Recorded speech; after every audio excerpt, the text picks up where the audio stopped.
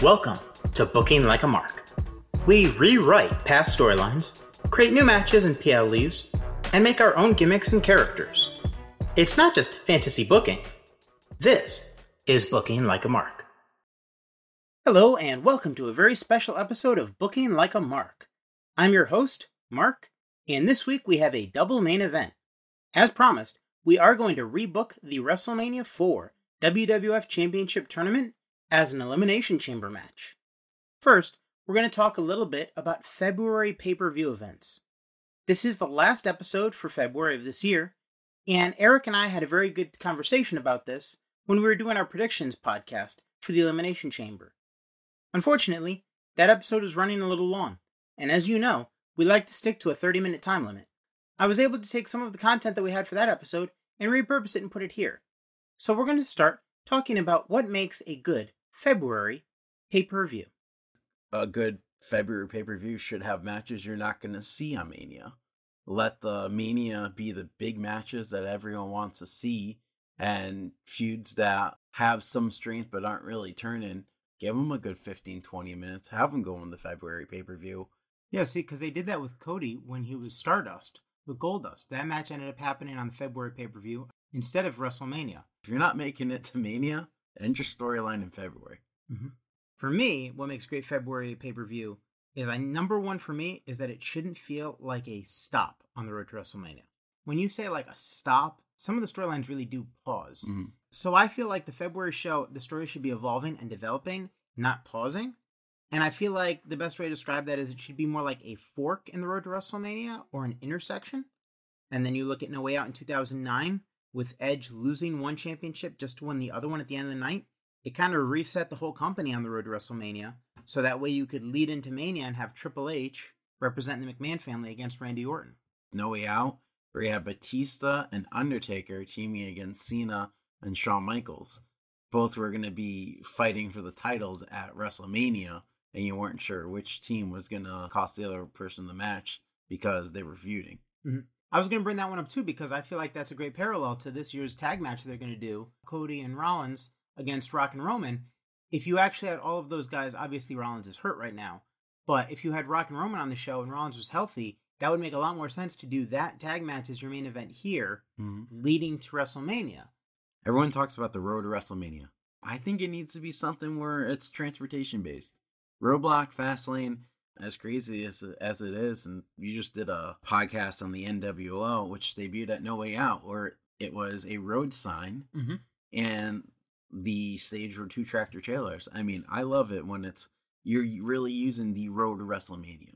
I mean, Roadblock worked as, if you're, and that match would fit great if it's someone defending their definitely, yes, defend their title. Roadblock. That would be the big roadblock. Are you running into a roadblock on the way to WrestleMania? I like Fastlane though. I feel like Fastlane, or Over the Limit with a car, something like that, but something where it has transportation. You can have it where you have multiple matches where it's a shot, and use that, as a pay-per-view where you're not going to have all your champions defend the titles because you want to save them for WrestleMania.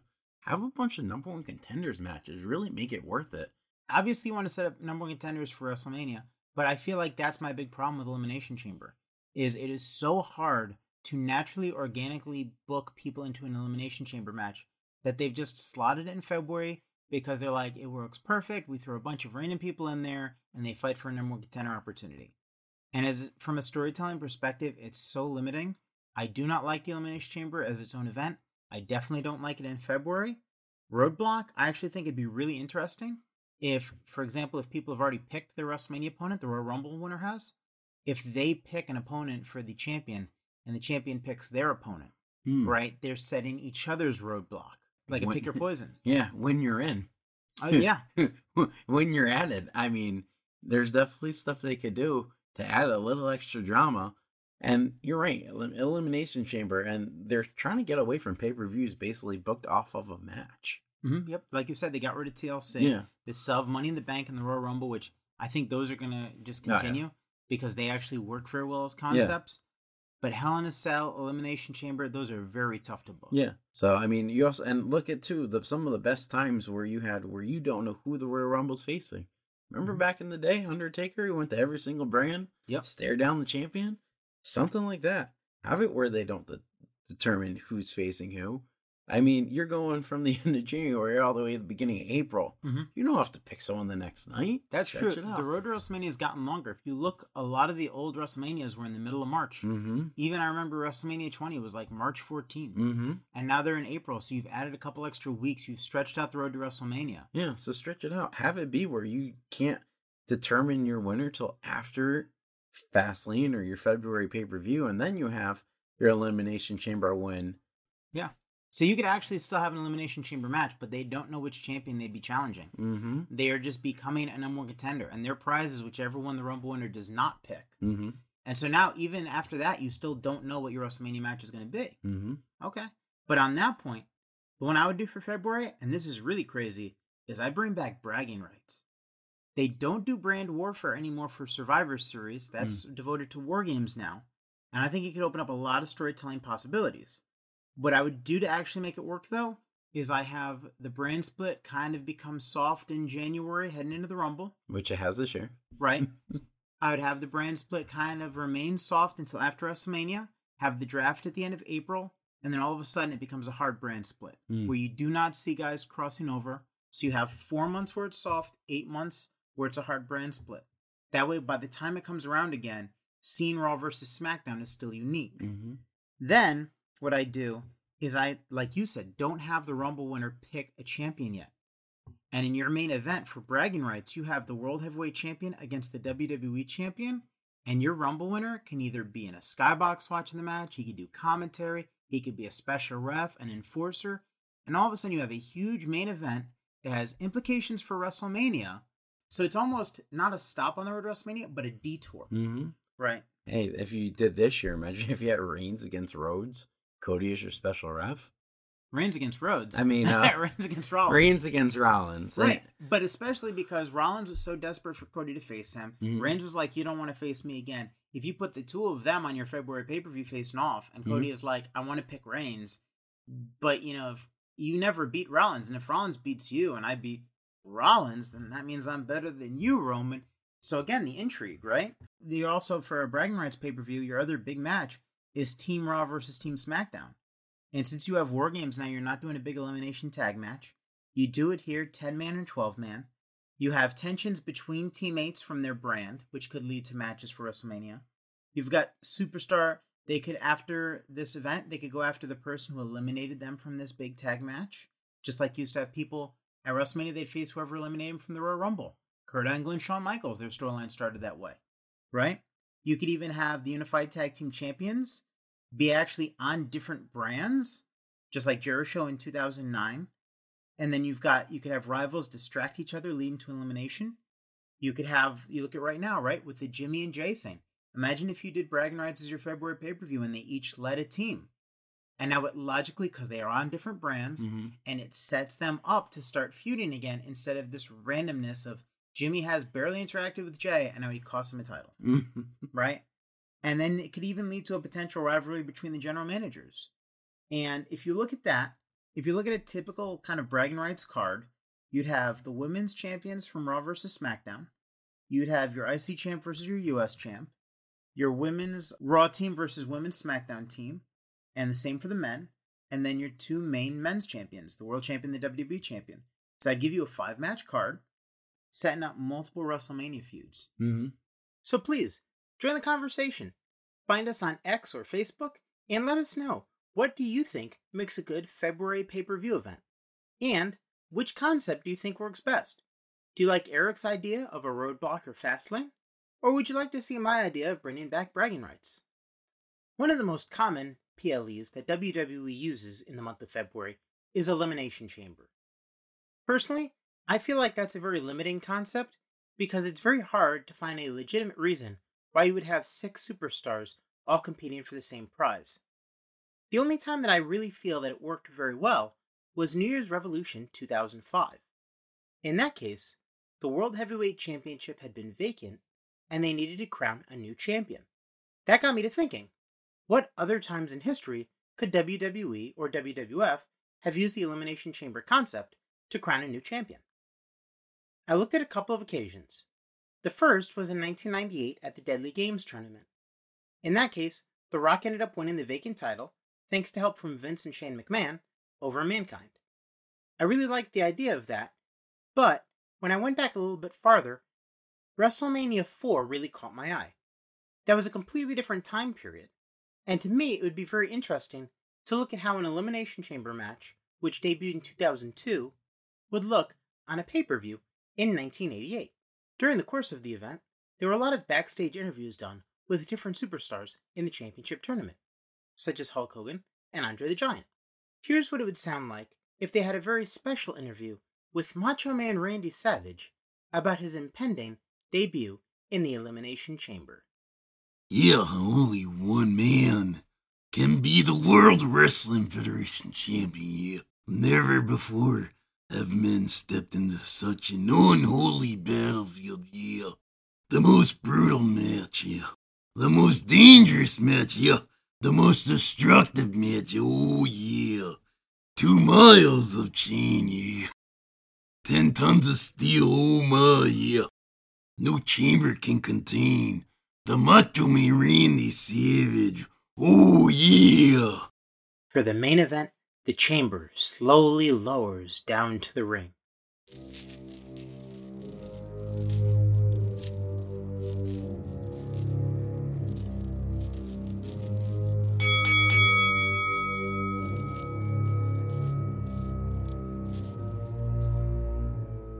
But what color would an Elimination Chamber be back in 1988? Remember, at that time, steel cage matches had big blue bars. So would the Elimination Chamber be the black chain? Or would it be blue to match the cage? Could it have been red, just to be unique from the cage? Or would the WWF have had silver chains around the Elimination Chamber, so it had a similar feel to be their version of War Games?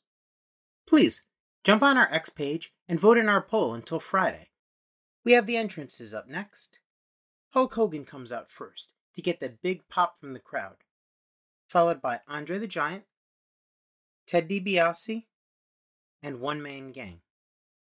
Now, why are we picking those 4?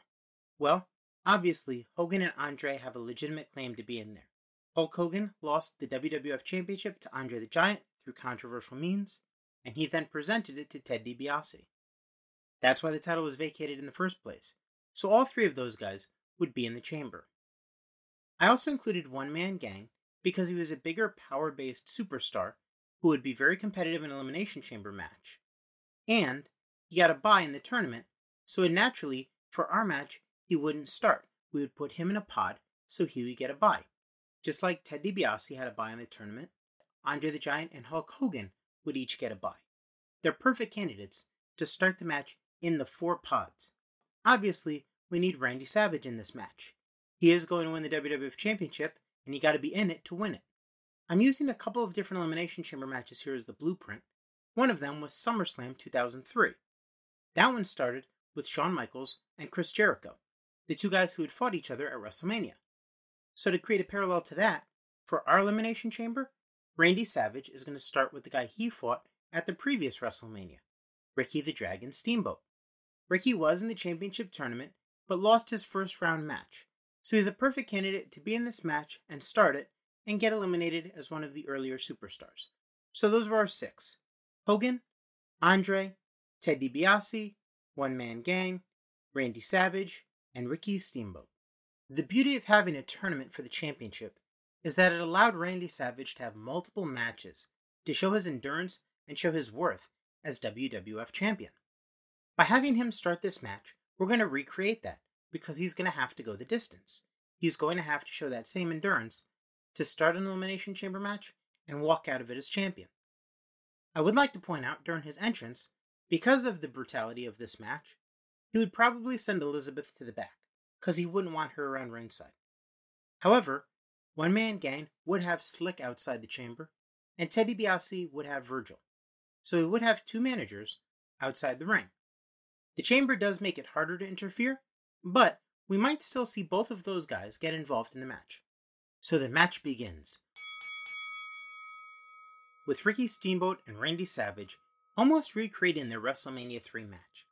We'd see a lot of similar moves. We'd see them recreate a lot of classic moments from that match. However, this time, when Ricky Steamboat tries to roll up Randy Savage, Savage would be able to roll out of it and keep the match going. We would see Steamboat come off the top rope with one of his famous crossbodies. But, by this point, him and Savage would have been fighting for over 4 minutes, and they would both be more tired out, so he would not be able to get the cover. In fact, the crossbody would knock both of them out almost. 10, 9, 8, 7, 6, 5, 4, 3, 2, 1.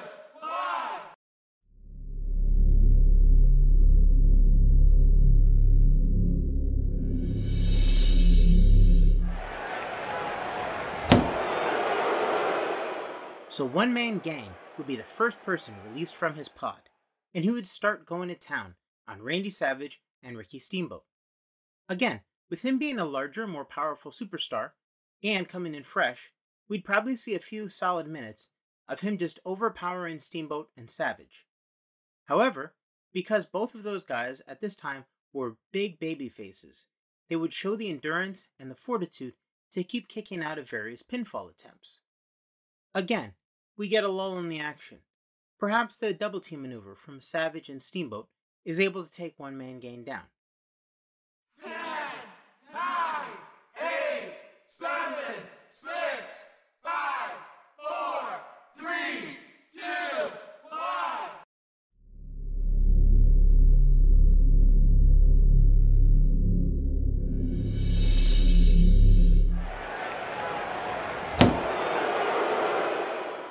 The light above Ted DiBiase's pod goes on, indicating that he is the next one to enter the match. However, the pod door doesn't open. DiBiase starts laughing, and in a moment, we see why. The camera shows Virgil outside of the Elimination Chamber, holding the pod shut, so that Ted DiBiase does not have to enter the match until he wants to. It's very similar to SummerSlam 2003, when Ric Flair kept the pod closed for Triple H. So we would see Randy Savage go up to it and try to pry it open, but he can't get it to budge. While he's doing this, One Man Gang would attack him from behind and regain the advantage, slamming him into the steel chains that make up the walls of the Elimination Chamber. Then he slams him yet again, and a third time, until Savage falls backwards through the middle on the top rope, falling in the ring. Now, One Man Gang re-enters the ring, but he cuts across to go to the other side of the chamber, where Ricky Steamboat at this point would be down. He would give him a big splash, his finisher, on the harsh steel grate, and then roll him into the ring. And we have our first elimination. Ricky Steamboat has been eliminated. One Man Gang drags Randy Savage's body into the center of the ring. We can all tell he's going to go for a splash here again. But while he's dragging Savage to the ring, 10, 9, 8, 7, 6, 5, 4, 3, 2, 1.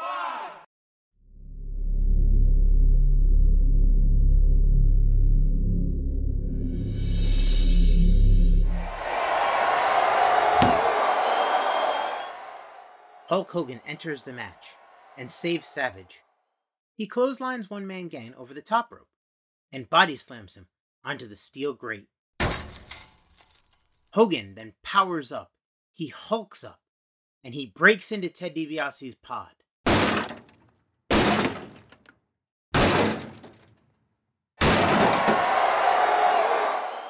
Hogan slams DiBiase into the chamber a few times.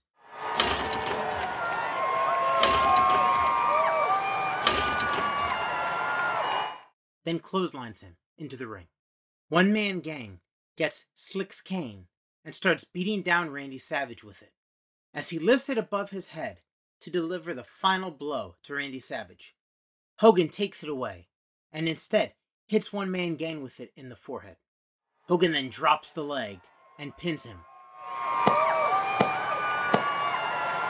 So one-man gang has now been eliminated. We've already gotten rid of 2 superstars, and in the ring, we have Randy Savage, Ted DiBiase, and Hulk Hogan. Hogan at this point is the only one standing. 10, 9, 8, 7, 6, 5, 4, 3, 2, 1.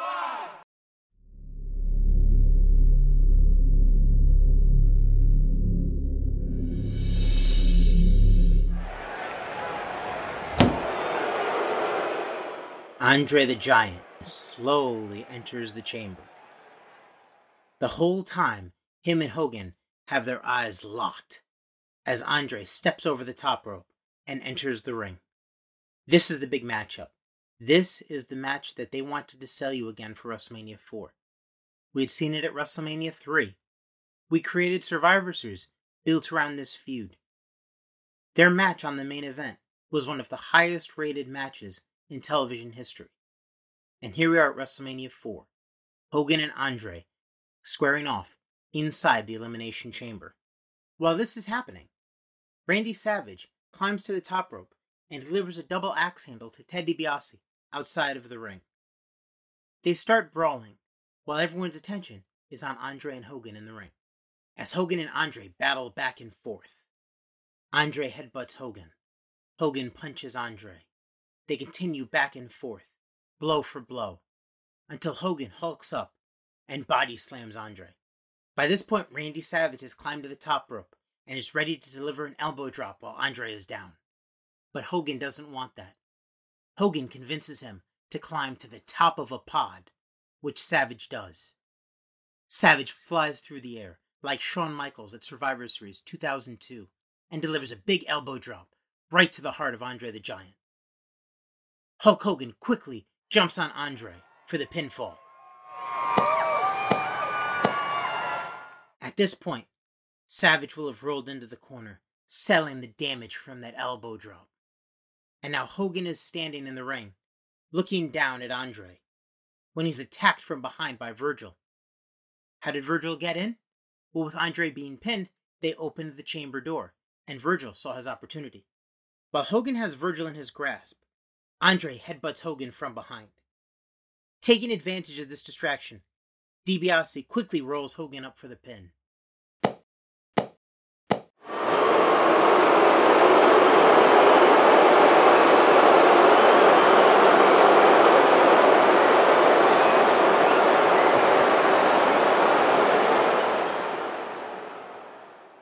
Hogan kicks out right after the 3 count. Too late to do anything. But he hulks up, and he starts hitting Andre, hitting Virgil, hitting DiBiase. He hits Andre so hard that Andre tumbles over the top rope. Hogan goes outside of the ring, onto the chamber floor, and he gives Virgil a big suplex onto it. Now in real life at WrestleMania 4, after the shenanigans of the Hogan and Andre match, Hogan suplexed Virgil onto the floor. So we're going to kind of recreate that moment, however, inside of the Elimination Chamber. Hogan then goes out to the ramp. Andre has been walking away from the chamber, but Hogan turns him around and starts punching him. They brawl up the ramp. Virgil is knocked out outside the ring. And inside the ring, we have Ted DiBiase sitting in one corner, Randy Savage sitting in the other, selling the injury from the big elbow drop. Gorilla Monsoon reminds the audience that Randy Savage started the match, and he is now one of the final 2. DiBiase entered later because his pod was kept closed. He's fresher, he's got an advantage, and we don't know if Virgil will get up and be able to assist him. At this point, even though Savage told her to stay in the back, Elizabeth comes out to cheer on the Macho Man. DiBiase locks in the $1 Million Dream, but Savage fights out of it. He rolls through like a snapmare, dropping DiBiase down. He quickly climbs to the top rope, points his fingers to the sky, and delivers the big elbow drop.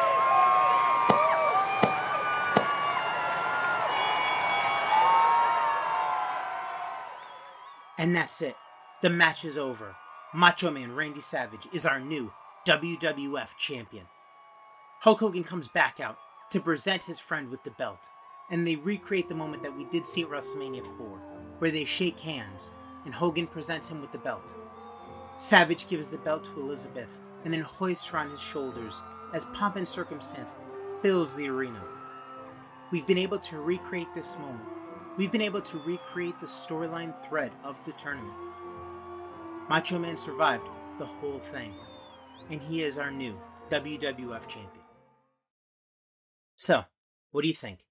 How did we do? Rebooking the WrestleMania IV Championship Tournament as an Elimination Chamber match. Hit us on X or Facebook and reach out. Share the conversation and give us your feedback. And please, join us next week as we take a special look at The Rock in 2003, 2004, and 2005. What would have happened if he stayed on in more of a part-time role? He did make random appearances, but in our booking, we're going to see what kind of actual matches and storylines he would have had. Would he have put anyone over? Would he have gotten his win back over Goldberg? Would he have gotten his win back over Brock Lesnar for the championship? Find out next week as we rebook The Rock. And remember, it's not just fantasy booking.